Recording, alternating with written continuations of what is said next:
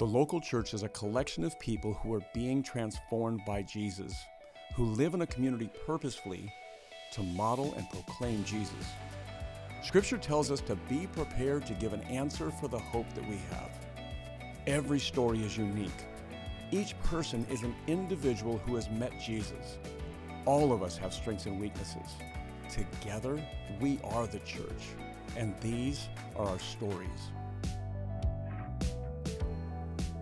Welcome to Generations Church Podcast. I'm Jeff Luddington, and we are in our Stories of Faith series. Today, I've got a friend named Edwin Byrus. He is here. Welcome. Hey, how you doing? I am doing well. Thanks for being here. And I know I've gotten to know you over the last couple years, and was privileged to do your wedding. I know we'll talk about Ashley as she enters the story later. But really, as I've gotten to know you, I look forward to hearing more. I know we've talked a little bit about it, but you have a story, your own story of faith that eventually brings you here to sitting here with me. And so let's start back in the beginning. Where does your faith kind of originate? Okay. So I would say that traditionally I grew up Catholic. So, I went to Catholic private school pretty much all the way through high school. That was just, my parents, they come from El Salvador, which is a predominantly, Roman Catholic, country. And so that was just a tradition. And, we went, for the most part, went to church almost every Sunday. I remember when I was a kid, went to church every Sunday. Because I was in that school, I did like my whole catechism things. I went through the sacraments, and so I was pretty much involved, and that's kind of where, I got my understanding of who God was, of who Jesus was, and yeah, that's really where my faith started. So your family's from El Salvador. Yeah. You grew up here? I grew up here. I was born here. Born here? Yeah. Your family born there? Are they from here? Are you? They were born over there. Is that right? Yeah. So yeah. you're first generation born here. Correct. But you inherit some of the traditions and values and even faith, right, of your family. So when you say you grew up traditionally Catholic, so I think you explained it, but you went to private Catholic school. Correct, yeah. You learned in that fashion. So would you say your family was kind of deep into their faith? Was it a habit? Was it a daily thing? What was, you say traditionally Catholic, qualify that for me a little bit. I would say it's a very, very surface level type of thing. I think it was more of doing things because that was what was done. So, if someone in the family would pass away, I remember we would always pray the rosary, right? Sure. That was the thing that was done. I truly didn't understand what it was. And I went to a Catholic school my whole life, and we had religion courses and stuff like that, and kind of understanding, what that all meant, but truly not really understanding what that all meant. And I think it wasn't a thing about, oh, let's question it, right? Sure. It was just, let's just do it just because that's what we do. And I say this seriously, it could sound like sarcastic or joking, but I'm dead serious. When a whole nation of people primarily worship the same way, like when it's that deeply embedded in culture, there's not a whole lot of asking questions or other ways, typically. Typically, yeah. Right. So what causes this to change? So this is your setting, El Salvadorian, Roman Catholic, legit to private school, Catholic school, but something changes. So what brings you to that moment? Yeah. So on my mom's side of the family, we're a huge family unit, and so my mom has 7 siblings, so three sisters and 4 brothers, and it was one of let me backtrack a little. My mom is definitely, she's the oldest, always a mother figure. So so that was, to this day, like they look at my mom as their mom versus my grandma, who's still alive. So it's kind of funny, but that's just how it was.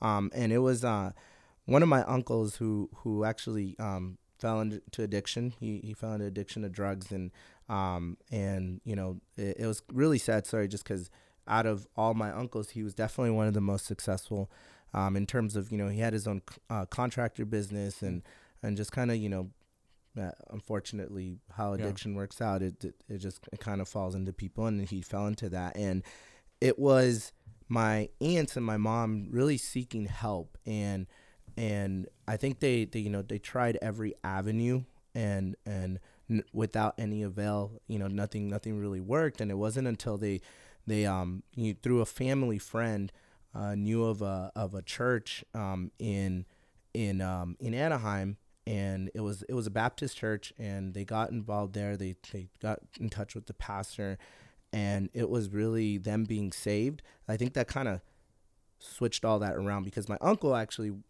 unfortunately went to prison and was saved in prison. And so that is what led to us, and I mean us, my immediate family, Sure. my dad, my sister, and I. Well, let me back you up. Yeah. So raised Roman Catholic, that means your uncle was also raised Roman Catholic, right? Yeah. Right. So I get that. And then this kind of moment that enters into your life is actually your uncle's struggle with addiction. So I'm hearing tight family unit, and uncle struggles like we all struggle, right? And so there's that kind of tight family unit, and he ends up going to prison, but your family, others, aunts, parents, you, end up finding help in a local Baptist church here in Orange County. Mm-hmm. What kind of help were you guys getting? I think it was, I would say, is just a place that said, we're not going to reject you. Because and I don't want to talk in bad light of the Catholic Church. Sure. In any way, right? But I would say the congregation we were going to, there was a rejection there. Okay. And I think that took them they took a step back on that, and was kind of like, well, if they're rejecting us, where can we go? Where can we go for help? And it was, exactly, and it was that, and just the fact that that help that they gave was definitely helping our family, but also being a source for my uncle in prison to lean on to and to connect to. So I know he found other folks of faith in prison that he was able to connect to at that point in time. And I was young at that point in time, so there's some of the memory stuff was a little fuzzy, but I do that's pretty much the premise of well, as a side note, I hear that some of the best Christians actually come to faith in prison. I mean, that's just a rumor, but I've heard that before. So, all right, so this impacts you, and you come to faith. About how old are you when you come to faith? I was about 13, 14. So give me a snapshot of your faith now, no longer Roman Catholic. Right. Into this Protestant Baptist church where they've kind of wrapped around your family, and that leads you to something where you come to faith. So give me a snapshot of your faith then. At that point in time. Yeah. Okay. Yeah. So I was still going to private Catholic school. I was in high school at that point in time. And I remember having, we would have religion classes. And so I remember really being happy of this new faith and trying to understand and everything. And I think part of that happiness was like, oh, well, we have to pray to saints, but where does it say that in the Bible? And kind of trying to understand all that. So I remember walking to my classes, and I had my Bible in hand, and I didn't feel ashamed about it, because I was like, part of me wasn't ashamed about it, because I was like, well, no one's going to tell me anything because I'm going to religion class, right? So there was that protection there. But at the same time, I was still, if someone asked me about it, I can definitely tell them. Right. Okay. I felt strong enough to do that. So it was me. I think at that point in time, my faith was trying to really understand what this new relationship with Jesus was all about. Okay. How do I dispel everything that I was told before to now? What is this new thing all about? Sure. So it was very fresh, very new, and wanting to know more. But I would say that going into high school, there was a dip. There definitely was. You need faith, and sometimes you kind of they're kind of flat lines, I guess I would call it, right? Complacent. Yeah, complacency, right? It definitely I got complacent with my faith, and not that I was like how it was before traditionally, but still there, I guess from someone outside looking in, they can say like, well, you're kind of still going back to what you used to be, right? Sure. But I think it was a different perspective, because I think in a lot of ways my faith saved me from doing a lot of, I would say, dumb things in high school. Because I would say I didn't I didn't fall into doing any crazy, some of the normal things that happen in high school. rebellious Right. things in high school, and even going to a private school, man. Sure. Sometimes they're a little even more rebellious. I'll be honest with you. Absolutely. Yeah, I didn't fall into that. So I would say that really saved me from that. But it was still this surface level type of faith that I had at that point in time. So for people that weren't raised Roman Catholic, probably what they don't know is even in Catholic school, you're not really being encouraged to seek out Scripture on your own, right? There's still this kind of priest-led or pope-led, this kind of hierarchy. I'll tell you what you need to believe, right? And there is that, and listen, it happens everywhere. But even in private Catholic school, they're not encouraging you to dig into your faith and ask those kind of questions. Right. And so you come to faith, what you would see as your own faith at this Baptist church. You now have questions about what you believe, like what is consistent with Catholicism, what's different, right? And so then you're trying to understand what you believe. But you're still in the same setting, and as often does happen, it kind of tempers, and you find yourself back in the same groove, right? Kind of in that, groove or rut or complacent surface space. So I know that's not you today. So where does that change? Okay. Yeah, I would say for me, it would be in actually it was after college, because so it was kind of being involved with, group of friends, someone I dated who didn't really foster or nurture that faith and that wanting to know more that I used to have. I didn't have, I guess you could call it that, community where I can go into. I it was piecemealed in certain areas sometimes, but it wasn't anything, that constant, someone to keep me accountable, or a community to keep me accountable. Right. So, it wasn't until about, I would say, now about like maybe 4 years ago, I started going to a church in Whittier. It's called WAC. It's Whittier Community Church, and so my sister and my brother-in-law started going there. So I joined them, and I knew there was this wanting for me to get involved. They were in a community group, and they would push me to want to get involved. And the person I was dating at the time would tell them, "Hey, you should go with me," like kind of be proactive at that. But there wasn't still this. That person was Catholic. They weren't, so they thought something totally different, right? In terms of that, like they didn't want any part of that. Right. And so, it wasn't until, they were offering, now yearly WAC offers, Rooted as a course to take. So I said, all right, I'm going to take the plunge. And it was actually, I broke up with this person that I was dating, and I was on my own. So I kind of wanted to, I guess you can call it reinvent myself. Try to focus on me. Double down, right? Right, and focus on me, and I'm not talking about the physical stuff. Some me time, but you're looking to develop your faith and figure exactly. you out. Like now I can just be me.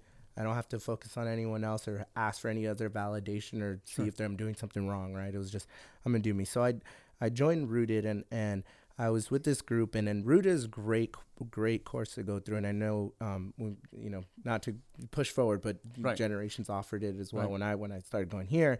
And so, that really opened it up for me, and that spark, that fire, again, to want to understand what my relationship with Jesus was all about. And it went away from that surface level at that point. I think that was the moment for sure. Well, shout out to the folks down at Mariners in South Orange County who developed, wrote, and partnered with some other folks, but developed Rooted, right? And it was, I think, even for generations, and I know that's kind of getting out of the story, but even for generations, it was the right thing at the right time for us. And so, sounds like for you, it was just kind of the right thing at the right time. And it begins very, I don't mean this in a bad way, but very much in the shallow end, right? It starts all the way back with who is Jesus, what is the gospel, things like that. And then it really develops, and because it's only 10 weeks long, right? And so it quickly develops, some reading and prayer and fasting spiritual habits. Right. And so clearly this impacts you, right? So Rooted is this moment for you. And by the way, I drive by WAC all the time, and I always think that's a funny name. but Whittier Area Community Church, and but they've got a great sign. Like you can see them, right? Right, So right. God bless them, man. It's working, and so yeah. So this is a right thing at the right time for you. God uses that and kind of wakes you up. So, all right. So now you've got this newly deepened, awakened faith. What happens next? So next, I would say, I was Is that where we get to the good part? That's where we get to the good All part. right, let's hear it. So I definitely, wasn't in a position to want to date, right? Mm-hmm. I didn't even think about that. It was just kind of like on me, and I was pushed to one of my friends, and then, thank God she did, because I met the love of my life because of her. She pushed me to join one of those online dating sites. Okay. And it's called Bumble, so not trying to That's funny. put a mark for them, but for me it worked out because I'm very bad at making a first move, and this is one where it's very much about the girl makes the first move, so it worked out for me. It was great, right? I didn't know that. And so within about 2 weeks on the app, I connected with Ashley, and so she was the first person that, not the first person that I connected with, but the first person that we really. That spark was there when we started talking, and the first person I actually went on a date with in person, right? So wait a minute, first only or first?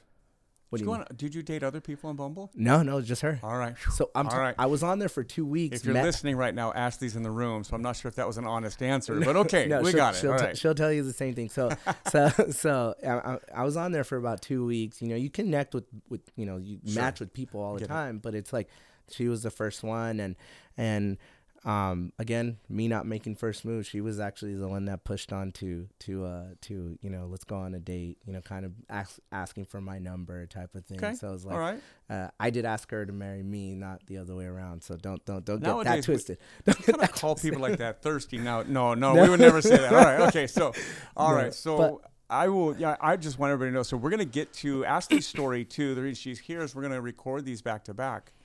And I knew Ashley first, and so I've known Ashley for something like the last 7, 8, 9, 10 years, whatever it is.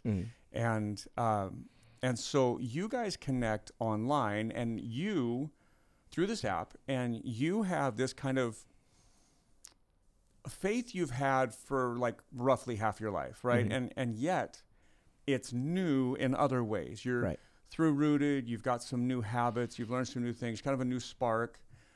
Both in your faith and then obviously in your relationship life. And so, so I know there's a funny story about that I asked you to kind of share. So it seems like that recent time doing Rooted allowed you to answer some questions about your faith that she asked you. Is that how I heard it? Is that right? Yeah. So and I'll say this, that even though I didn't want to date someone, I did pray to God. It said, if the next person I do begin dating, I definitely want them to be, a faith, someone that I can share my faith with, that we can love Jesus together. I really was definitely, I prayed about that, and I really wanted that.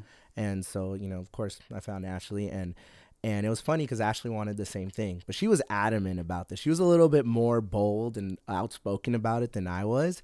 And my girl. Yeah.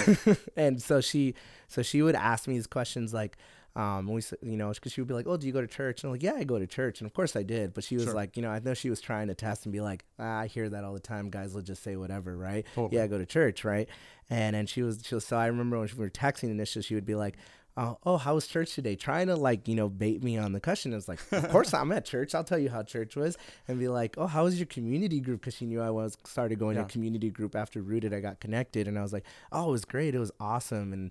And so I was able to say yes to all those things. So I checked those boxes for her because I, finally got connected to a community that I wanted, and being a part of that. So it wasn't that, surface level anymore. It was definitely exploring something new, exploring something more, that started when I first got it and accepted Jesus. And now it's like, but this in a more mature level, I would say. So yeah, for sure. That was something, that's, I guess that's the funny story. Yeah, right? for sure.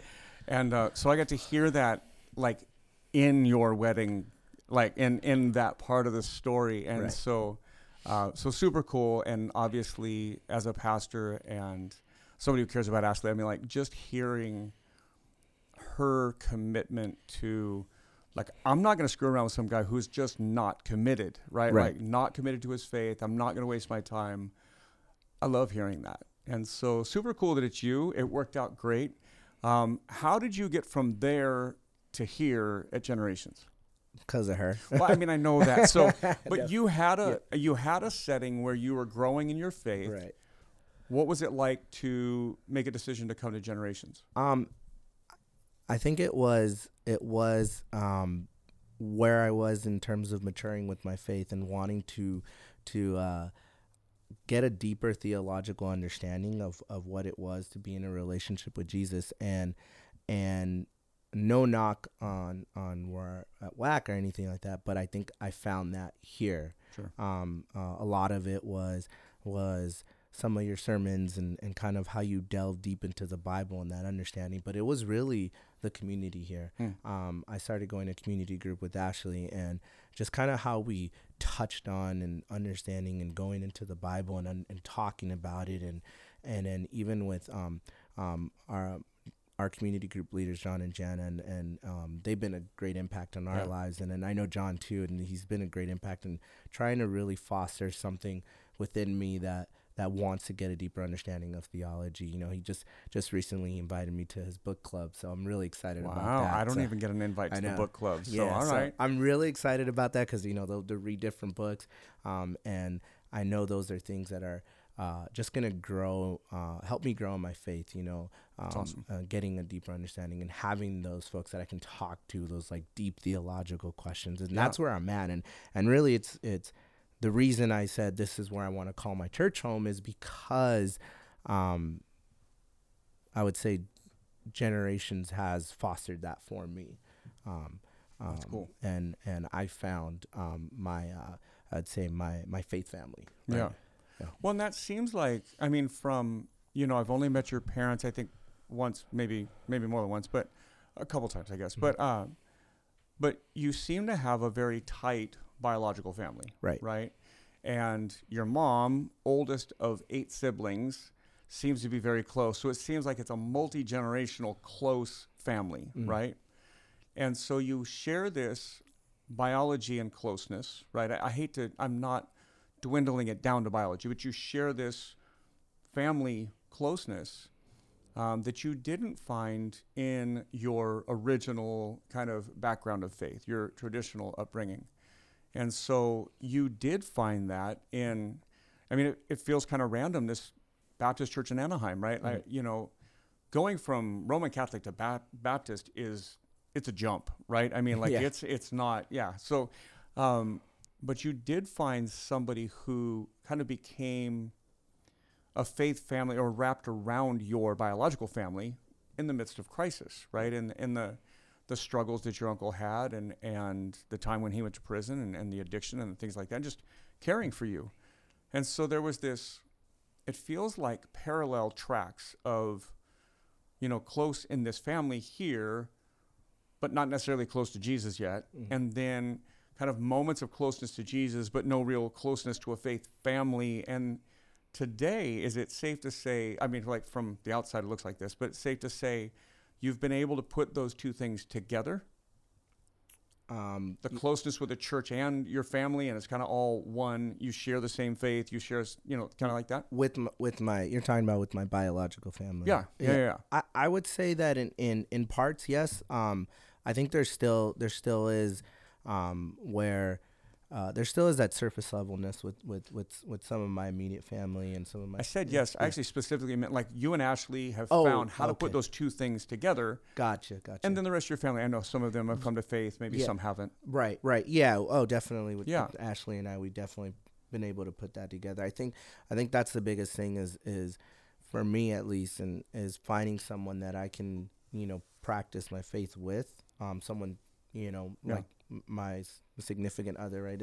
And I think that's the greatest thing that has really allowed me to grow into where I am now.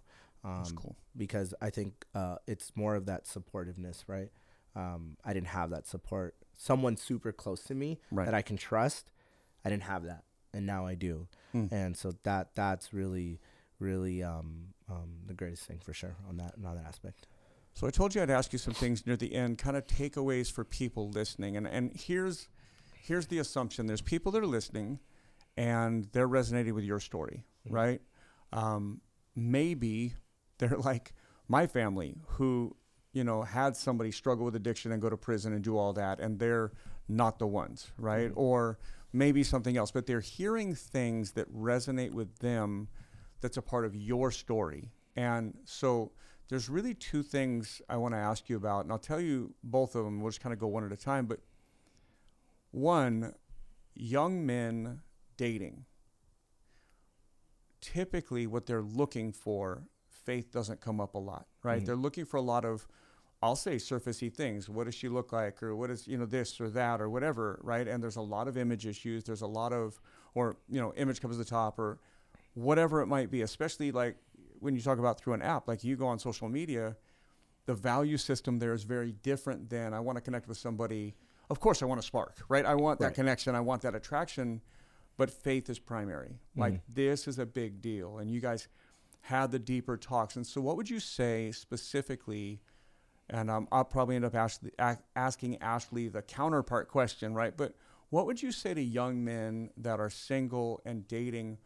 What would you give them advice on values in who they date, how they date, what they're looking for? Yeah, and I think the best thing is to kind of look at where I was when I was just doing the dating, to look at that, surface level stuff, just the attraction, someone just to, have fun, good time with, and things like that. I think that it takes a lot to understand who you are. You have to understand who you are first. Really mature yourself. Understand, that this faith is very important to you. And it really wasn't until I understood that I was able to make that next decision to say the next person I want to date is going to be, that's the number one thing for me. It wasn't like that before. So I would say that's definitely the most important thing, is that you have to mature to that level to make sure that you that faith is number one, right? That Jesus is number one. Because that's the in the order of things, right? Jesus number one, right? And then after that, it's, and all the other things fall after that, right? So, yeah, we always talk about faith first. You got to be a Christian before you can be a husband, before you can be a father. Right. In my case, before you can be a pastor. Like those things have to line up first. There's something you said. You weren't really, I think you said ready to date. Clearly, it worked out. You were ready to date, but you weren't. So I would say maybe weren't looking to date at the time. And I just think of the creation of the first woman, right? And Adam is in the world at its best, right? And God created, hasn't been broken yet. It's great, but there's nothing that really is there for Adam. He gets to name all the animals and look at the world that God created, but there's no match for him, right? It's when Adam goes to sleep that God makes the first woman, right? And I think I see that in a bit of your story.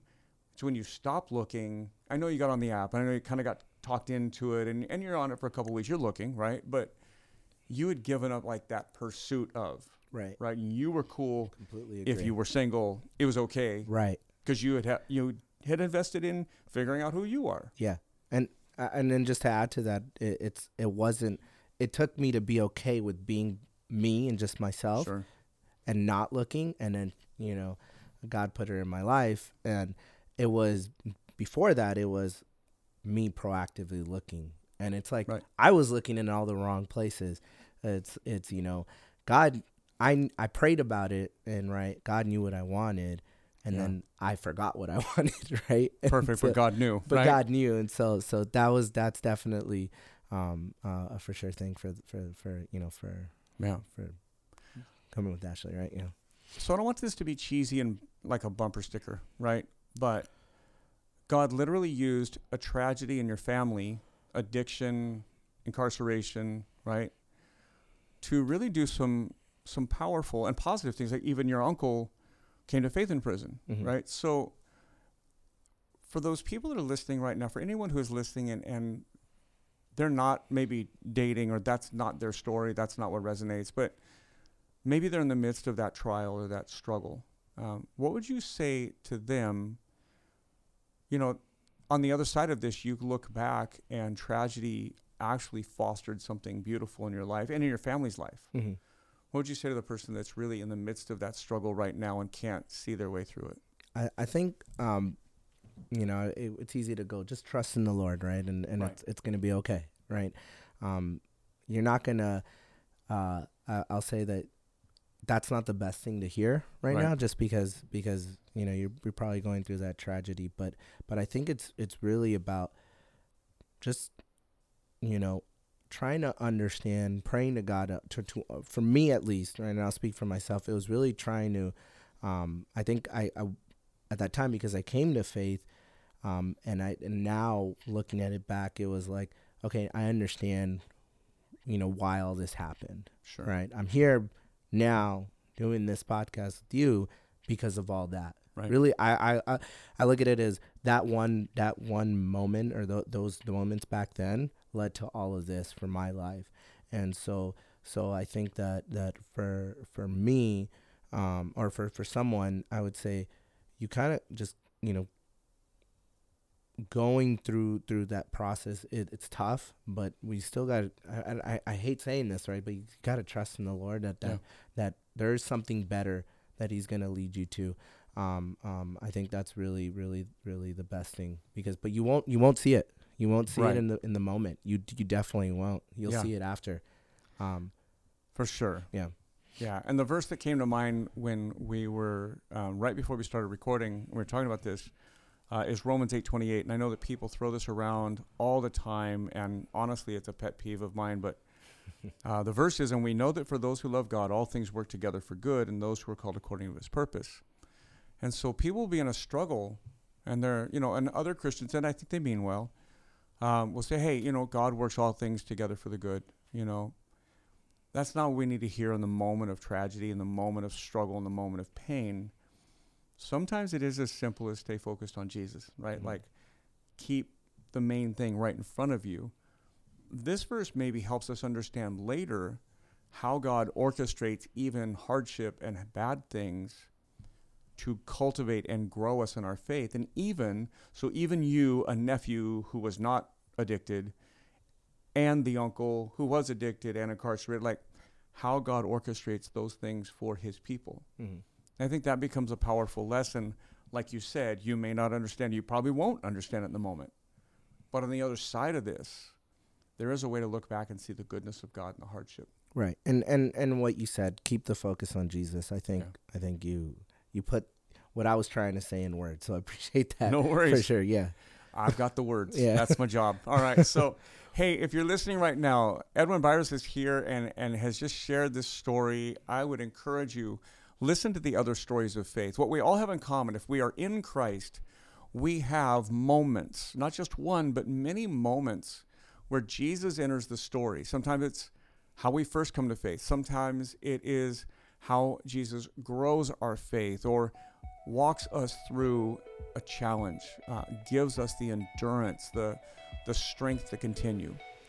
But that's why we do this, is every person's story is unique, and how Jesus works with people is unique. And yet, we all share in this human condition. There's all something we share in common. And so listen to these episodes, share them with someone you think they might benefit, and we release a new story every week. God bless you. Thank you for listening to this story about how Jesus made a difference. Generations Church is filled with ordinary people who met an extraordinary Savior. Subscribe so you don't miss a single story. Would you stop and share this with one friend today?